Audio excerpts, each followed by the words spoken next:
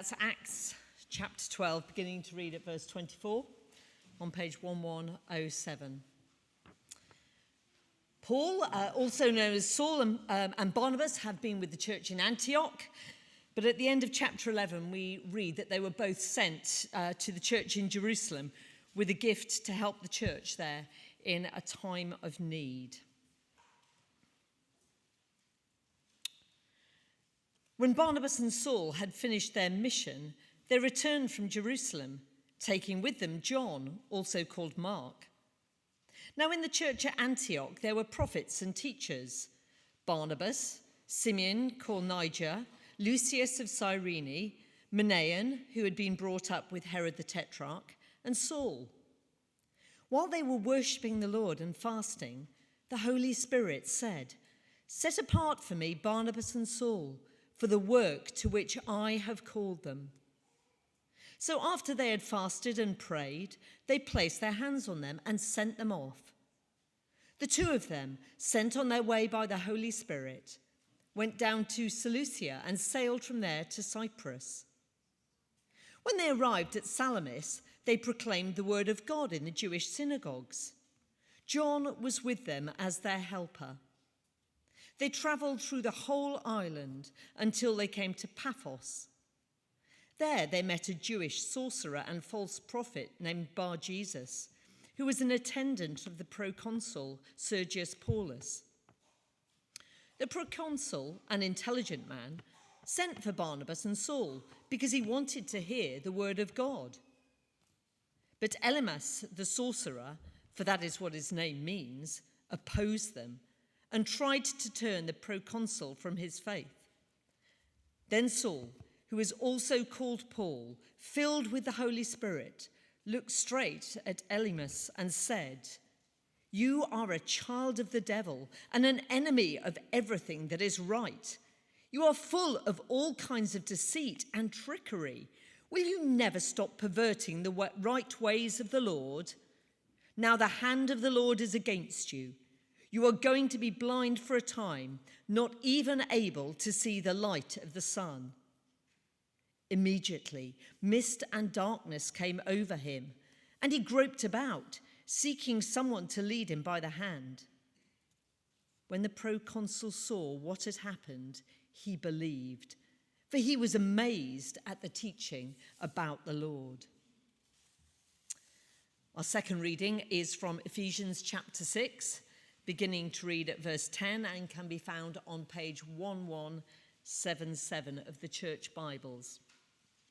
"Finally, be strong in the Lord and in his mighty power. Put on the full armour of God so that you can take your stand against the devil's schemes. For our struggle is not against flesh and blood, but against the rulers, against the authorities, against the powers of this dark world, and against the spiritual forces of evil in the heavenly realms. Therefore, put on the full armour of God, so that when the day of evil comes, you may be able to stand your ground, and after you have done everything, to stand.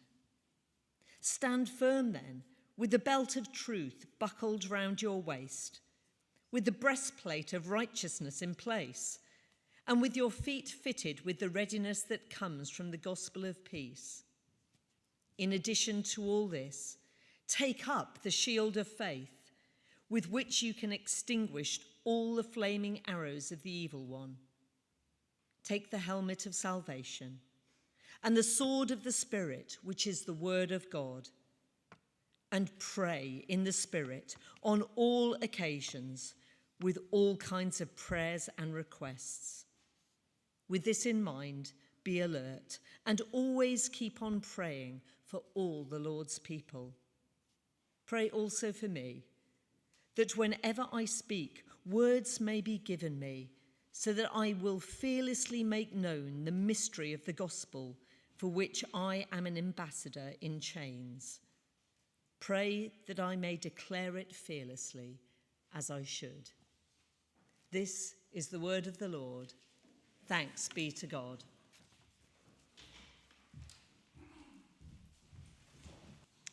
Let's pray. Father, do we pray, show us Christ. Show us what it means to live for him and follow him as your people, the church, that we might bring glory to him. We pray in Jesus' name. Amen. Well, let me tell you about a church. It is situated in a cosmopolitan and vibrant city, a city that is a melting pot of people from many different backgrounds and ethnicities and religions, Jew and Gentile. People are coming to faith, the church is growing, the church has developed a leadership, and that leadership is seeking to be diverse like the people and the wider culture that they serve. And the church is thinking, what happens next? So where is this church that I'm describing to you? Well, it perhaps could almost be St. John's, Downshire Hill, but it is also a description of the church in Antioch that we heard about in the reading. This church, our church, St. John's, has some similarities. We are in a cosmopolitan, vibrant city. And Antioch was a major and influential city in the known world of the time. People were coming to faith. And verse 1, and can you see this in the reading? It's a diverse church led by diverse people. Perhaps we're not quite as diverse as what's described here yet, but we're getting there. But look at them. Look at what it says. Their prophets and teachers, or their leaders, in other words, are Barnabas, a Jewish believer in Jesus from Jerusalem. Simeon, called Niger, which means, the word means black, which almost certainly refers to the colour of his skin. Lucius of Cyrene. Cyrene is a city in North Africa, modern-day Libya. Manaen, a member of the court of Herod the Tetrarch, so a Jewish believer again, but one from a more privileged background. And then Saul, who we see later in verse 9, is Paul from Tarsus, an ex-Pharisee, now apostle to the Gentiles. So can you see, this is a church that we're reading about here in chapter 13 that reflects its context and its own people, a diverse church for a diverse city. And at that point, it might be easy to think, well, that's brilliant. We've done it. We've formed a church. Now we just need to get bedded down into the culture and get on with ministry and living for Jesus in Antioch. But God has other ideas for them. The Holy Spirit causes them to be a church that is not content to remain as they are, but pushes out beyond the fringe. In the book of Acts, whenever the Holy Spirit speaks in the way that, we can see here in verse 2, the Holy Spirit speaks and there's a sense in which they hear his voice. And we'll think about exactly what that means. But whenever the Holy Spirit is reported as speaking in this way in the book of Acts, it's always in order to push God's people out beyond the fringes. Because remember Jesus' words that set the agenda at the beginning of the book of Acts. He says, "You will be my witnesses in Jerusalem, in all Judea and Samaria, to the ends of the earth." And so when the Holy Spirit speaks, he's always pushing them to do what Jesus said they would do. To go beyond, not just to be content where they are, but to go to the new place where the gospel has not been heard. So that commission to reach beyond the fringes remains ours today. We're still doing this ministry, this work, to reach all ends of the earth with the good news about Jesus. And what we see here is how that happened for this diverse church in a cosmopolitan city, how it went beyond the fringe of their community. So let's see what we can learn from them. So you can see on the back of the notice sheet there's 3 headings, and we'll see on the screen as well. First, they prayed sincerely. They prayed sincerely. So verse 2, while they were worshipping the Lord and fasting, the Holy Spirit said, "Set apart for me Barnabas and Saul for the work to which I've called them." So after they'd fasted and prayed, they placed their hands on them and sent them off. So do you notice that context for God energizing them in this way? It was worship and fasting and praying. Perhaps we can be a little bit suspicious of things like fasting today. What is fasting? It's not eating food. Isn't it a bit like arm-twisting God? You know, look how religious I am, God. Now give me what I want. Or perhaps we can be suspicious of merely outward religious acts and how easily we use them to not to please God, but to show off to others. So Jesus had some words about that in the Sermon on the Mount, including making sure that fasting wasn't something we boast about to others to show them how great we are, but something that we do in secret.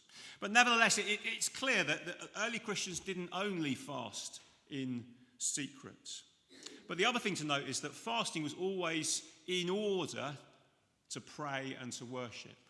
So you do without food in order to free up your time and your energy and your focus to be on God. And that's the point of it, and in particular to enable the hunger to cause you to hunger more for God. Now, in that sense, it's not just about food. It's about saying to God, praying is so important and so fundamental that there are things I will do without in order to be able to do this. And things we will do without in order to be able to prioritize praying together. Can you see? Because we want to depend on him most of all. So does that in any way fit with how we might think about prayer? You know, so easily we say, well, some things are obviously non-negotiable. You know, we know that, don't we? You know, so I've got to sleep, we say. You know, I've got to eat, I've got to work, I've got to care for the children, I've got to keep up the exercise plan and the training. I can't live without coffee. I can't live without computer games and screen time, maybe for some of us. You know, these things are just these things are non-negotiable.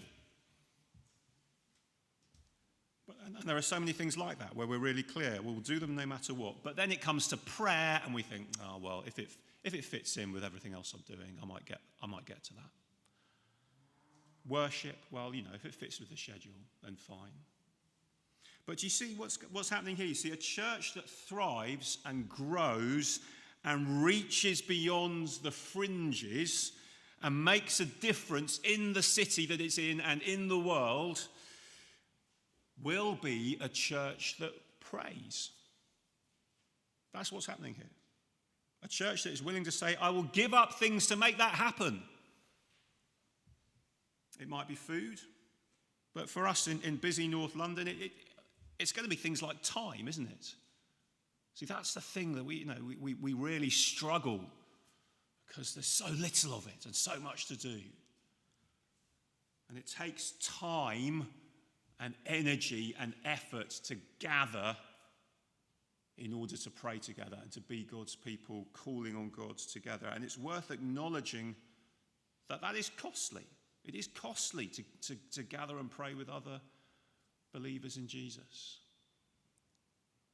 But God loves it when we pray and depend on him. That's the point. And it is through their prayer that God then leads them to what to do. He shows them.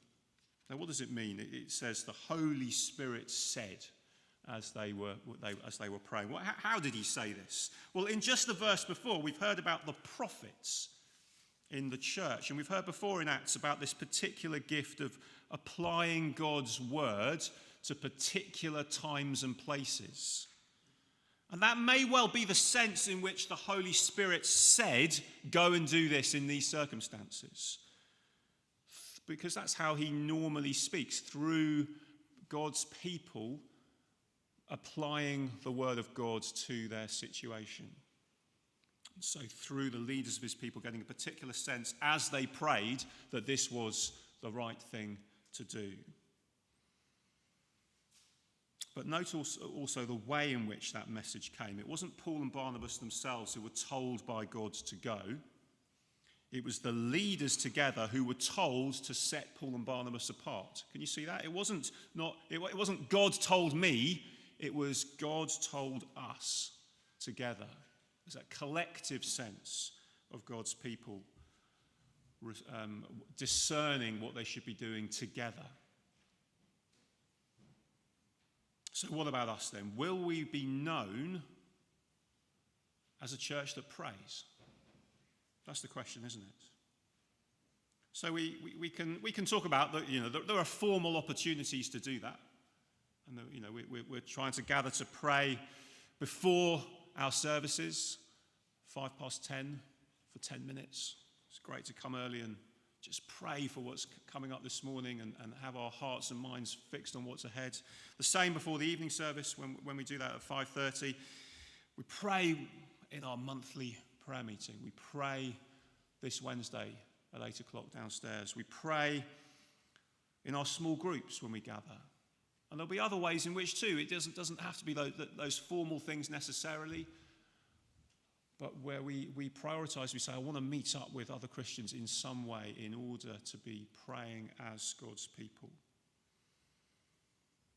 Particularly praying about what it looks like to go beyond the fringes as they were doing here. This is exactly what we began to think about on our weekend away, if you were with us with Jason Roach. If we're going to make any progress at all, it's going to begin with this kind of sincere prayer that this church in Antioch was praying. Let me tell you about Jeremiah Lanphier, who was a minister in New York in 1857. And something extraordinary happened in 1857 in New York, but it started like this. Let me read to you his account of what happened. He said, "One day, as I was walking along the streets, the idea was suggested to my mind that an hour of prayer from 12 to 1 o'clock would be beneficial to businessmen who usually, in great numbers, take that hour for rest and refreshment." So he's saying, let's do a lunchtime prayer meeting. That's what he's saying. The idea was to have singing, prayer, exhortation, relation of religious experience, as the case might be. And he said that none should be required to stay the whole hour, that all should come and go as their engagement should allow or require, or their inclinations dictate. Now, it doesn't sound particularly spectacular when you put it like that, does it? And that led to him distributing leaflets. He was sort of advertising this lunchtime prayer meeting that he wanted to start. So he advertised, and he's sort of handing out leaflets to people, and it said on it, the purpose of the meeting is to give merchants, mechanics, clerks, strangers, and businessmen generally an opportunity to stop and call on God amid the perplexities incident to their respective avocations. Now, would you respond to such an invitation to come and pray? Well, he began, 12 noon on the day appointed came, and for the first half an hour, he was there by himself. Nobody came. And so he thought, well, I'm here to pray. This is the appointed hour, so he began to pray, wondering if it was a bit of a waste of time. By 1 o'clock, as the time came to an end, 6 had gathered with him, and they prayed. The following week, they did it again. 20 came. A week after that, 40 came. 3 weeks later, the stock market crashed in New York, and hundreds came to pray. They filled their church building and the Methodist church next door. And from there, that prayer meeting just began to grow. And it wasn't just hundreds and thousands praying across the city, but then it was hundreds and thousands coming to faith in Jesus. And it was the start of what is now known as the American Revival of 1857 and 1858. You see, and it started with this guy saying, let's pray. And no one came the first time. But it went from there. Do you see? That kind of movement, when that happens, it depends on God, doesn't it? It's God at work through that kind of thing. It's not something human beings can kind of conjure up and make happen, no matter what kind of efforts we put into that. But precisely because that's the case, precisely because it only happens when God is at work, it only therefore happens when people pray. Do you see? That's the point. That's why we pray, because this is his work and not ours.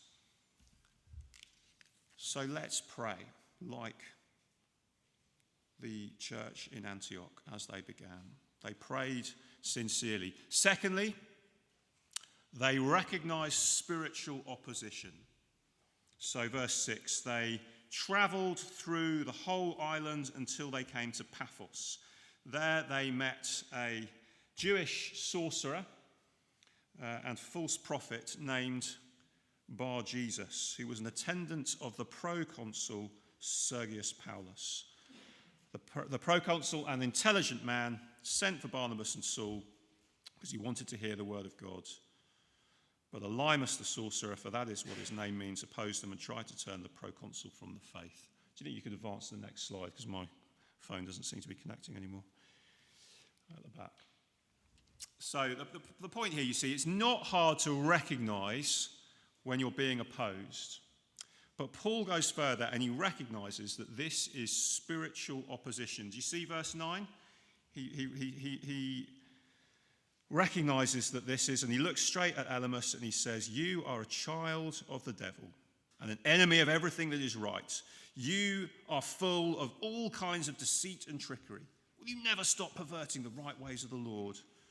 Now the hand of the Lord is against you. You're going to be blind for a time, not even able to see the light of the sun." So suddenly, they've been sent out, off they go, and they've recognized they're in a spiritual kind of battle. And our second reading from Ephesians that we heard reminds us that we are in a spiritual battle, particularly when it comes to making Jesus known, when it comes to proclaiming Christ. In the West, our culture tells us everything is rational, doesn't it? Everything ought to be explainable in kind of rational terms. The latest trend is to reduce everything to neuroscience. You know, we don't understand everything about the brain yet, but people want to say that we can be confident in the end that we will be able to physically explain every aspect of human behavior. But the reason we need to think about this and understand that that kind of view of the world is missing something is because very often when we're trying to do evangelism and we're trying to tell our friends or people that we meet about Jesus, what we find is that despite our best efforts, they don't listen. And they don't want to listen. Or they find excuses, and we think those excuses don't make sense. Why that doesn't make any sense, but you just sort of say it anyway. You know, this is good news. It makes sense. Surely you can see that. Jesus rose from the dead. There's good evidence. Why won't you consider that? And so we approach it on that kind of rational level, and we think, I don't get why you won't see what seems so clear. And whether it's just people saying this is not for me, or worse, they're actively opposing and accusing Christians of being evil in some way just because of their belief in Jesus, we think, well, there must be some kind of rational explanation for this. And then what we do is we say the problem must be me. And I'm not very good at telling people about Jesus because they don't listen when I try. And we lose confidence, and we clam up, and we stop. Maybe that's just my experience, but I don't know whether you might echo that yourselves. Well, we need to remember, like Paul realized here, the battle is spiritual. And there will be times when with non-Christian friends and family where we think, well, they've heard the truth, and we need to realize the problem is not that I haven't explained it properly. The issue is a spiritual one. They're blind and they need God to open their eyes. That's what Paul realized with this chap, Elymas, who was trying to prevent Sergius Paulus from hearing the message and believing in Jesus. And so we read what Paul did here. He spoke to Elymas in this way. Now, these words that he uses, is this meant to be a model for how we do this? Well, he was an apostle. It's not clear that this is given to all Christians everywhere as a model for how to address this kind of person with these words. You are a child of the devil and all that kind of thing. He has a particular authority to do that and to say that. But do note, he was full of the Holy Spirit, so this is the Holy Spirit working and speaking through him. And we know, well, how does the Holy Spirit work and speak today? Well, generally through the teaching and preaching of his word, the sword of the Spirit. But maybe a more sure model for Christians in spiritual warfare is not what Paul does here in Acts 13, but it's what Paul says and teaches in Ephesians chapter 6, which we heard in the second reading, which makes clear, our battle is not against flesh and blood, he says. Battle is real, but it's not something about which Christians need to be afraid. So what does he say? He makes it clear it is a battle, but did you hear the words in the second reading? We won't turn to it now, but he says what you need to do is, he doesn't say fight, he says stand. He just says you need to stand. Put on the spiritual armour of God. Put on the armour of God, of faith and prayer and trusting in what Jesus has done. The point is, the battle we're in is a battle where we have an undefeated soldier who has fought for us at the cross. So stand firm in what he's done. C.S. Lewis, you know, the guy who wrote the Narnia books, he said, there are two great dangers for Christians. One is that we make too much of the devil. The other is that we make too little of him. The battle is real. So recognize it, particularly as we seek to reach beyond the fringe. But don't be afraid that it somehow hangs all on us. We really only have two main jobs. One job, again, is to be people of prayer, as we've already seen, who ask God to break down the barriers that stop people believing. The other main job that we have, and this takes us to our third and final thing here, is to preach God's word. So if we can go on to the third slide. Yeah, they preached God's word. From verses 4 to 7 and verse 12. So let's see this thirdly and finally. They arrive at Cyprus. What do they do as we zoom out and see what they were doing around this encounter with Elymas and Sergius Paulus? They arrive. What do? They go first, we read, to the synagogue. Do you see this, verse 5? They go first to the synagogue and proclaim the word. It's helpful to note this, isn't it, on the day that we're hosting our mission partners, Stephen and Deborah Pasht, as we celebrate a Seder, leading us in a Seder meal, Passover meal tonight, to show us how the Jewish hopes have been fulfilled in Jesus. And that's the sort of thing that Paul would have been doing as he went to the synagogue, to say, look, these hopes and desires that you have, they've been fulfilled in Jesus. He's the Messiah. Put your trust in him. And that's the pattern in Acts. They go first to the Jews in the synagogues to offer them the chance to respond to the message. And we need to keep doing that today with Jewish friends and so on. But then they go elsewhere. So they go to this Roman governor. They go to Sergius Paulus, who wants, do you see this in verse 7? He wants to hear the word of God. It's remarkable, isn't it? Why would that be? Well, we just seen this guy Bar Jesus, a Jewish false prophet, who in one sense starts on the inside as a Jew, but he's behaving like a Gentile. And we get that, so he's then, we're told about his alternative name, Elymas, which is a Gentile name. And then his use of magic is again a Gentile pagan thing to do, not Jewish at all. Do you see how he goes in these verses from sight to blindness, verse 11? But contrast that with Sergius Paulus, who starts on the outside. He's blind to the good news about Jesus, but ends, verse 12, in sight, seeing and believing. And look what it is that's changed him. Do you see verse 12? It's not actually the strange, miraculous stuff about the blinding of the court magician that has changed his mind. Can you see this? Can you see verse 12, what has changed him? He's amazed at the teaching about the Lord. Isn't that striking? So we're seeing here two things that happen when God's word is preached. Some who ought to see, like Bar Jesus Elymas, ought to see. He's from the right background. He ought to see, but he becomes blind as God's word is preached. But some who are blind, outsiders, hear the word of God and see. So Sergius Paulus. And you see, it's God's word that is doing both. We've seen already, you see, it's a spiritual battle. It takes the Holy Spirit to open blind eyes. And clearly he's already at work in Sergius before they arrive, because Sergius is seeking to hear the word of God. He's got that desire in him. And verse 7, which will only come from God working in him. But when the Holy Spirit opens blind eyes, the way he normally does that is through the teaching and preaching of the word. It is his sword the word of God, the Holy Spirit's sword. It is his weapon. That's what we heard in the second reading, the sword of the Spirit, the word of God. So do you see? Therefore, don't be discouraged or surprised when the same message about Jesus produces very different responses in people. Because that is not our work, it is God's work. Our job is not to convert, but to present what Jesus did. So I came across this story recently of what happened when the 18th century preacher George Whitefield came to Hampstead. Do you know this? Do you know George Whitefield came to Hampstead? So in 1739, he preached at what is now called Preacher's Hill.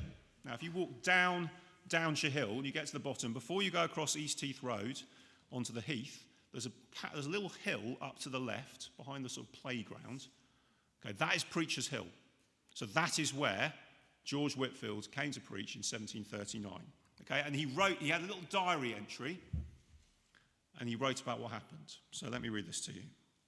So he wrote, "Preached after several invitations thither at Hampstead Heath, about 5 miles from London." So Hampstead in those days was a little village on the hills, outside London. Now it says, "The audience was of the politer sort." That's good to hear, isn't it? "And I preached very near the horse course."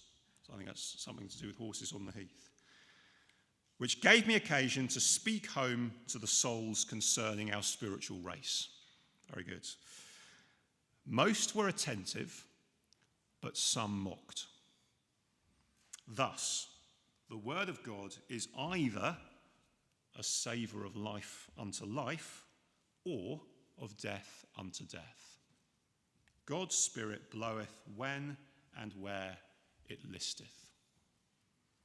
Now, he's using slightly old language, isn't he? But do you hear what he's saying? He's saying it's the same word, but look, I preached the gospel, and what I saw was some people rejoicing and accepting it, and others saying this is total nonsense. The same word having different effects on the people who hear it. And that is George Whitefield, isn't it? It's one of the greats when it comes to preaching. He led revivals. He saw thousands and thousands come to faith, but he is clear. The preaching of the word of God will have that effect. Some to life, some to death, some to understanding and sight, others to confusion and blindness. And we leave that with the Holy Spirit, and we trust him. And so again, we can't avoid this. We have to be people of prayer as a result. Do you see? Because the power is in God. The power is in the message. The power is not in us. And if you're here and you're thinking, well, actually, I'm a bit like this guy, Sergius. I want to hear the word of God. But I don't quite get this yet. It doesn't quite make sense. Well, it's brilliant that you're here. And it's a sign that God is doing something in you to bring you this far. Let me encourage you to pray, to say to God, I want to see who Jesus is and what it means to follow him, to ask him to open your eyes. That is where it starts. And if I can help you with that, do grab me after the service. But this is the church that went beyond the fringe. What about us? I told you, if you've been here the last few weeks, I told you I'd keep saying this. Talk to me if you want to get involved, especially in reaching beyond the fringe. Thinking about what it means to reach people who might not naturally walk into a building like this, in this area. What are we going to do? Well, we've got to start by praying sincerely like the church in Antioch did. Well, let's pray now. Let me lead us in prayer.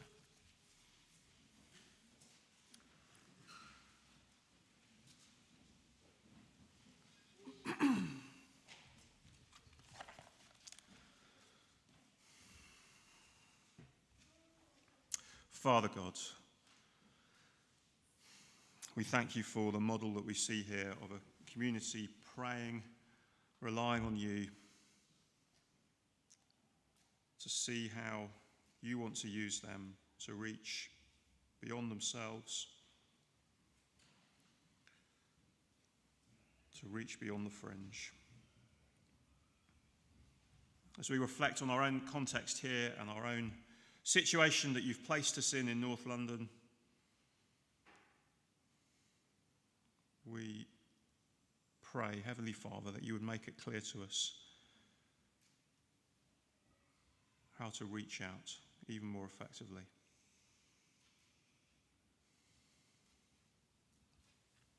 Help us to be people who pray, who recognise the spiritual battle that we're in, who are committed to preaching your word.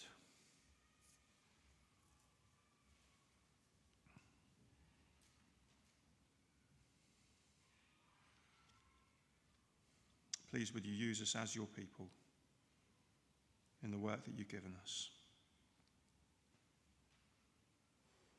So we pray in Jesus' name. Amen.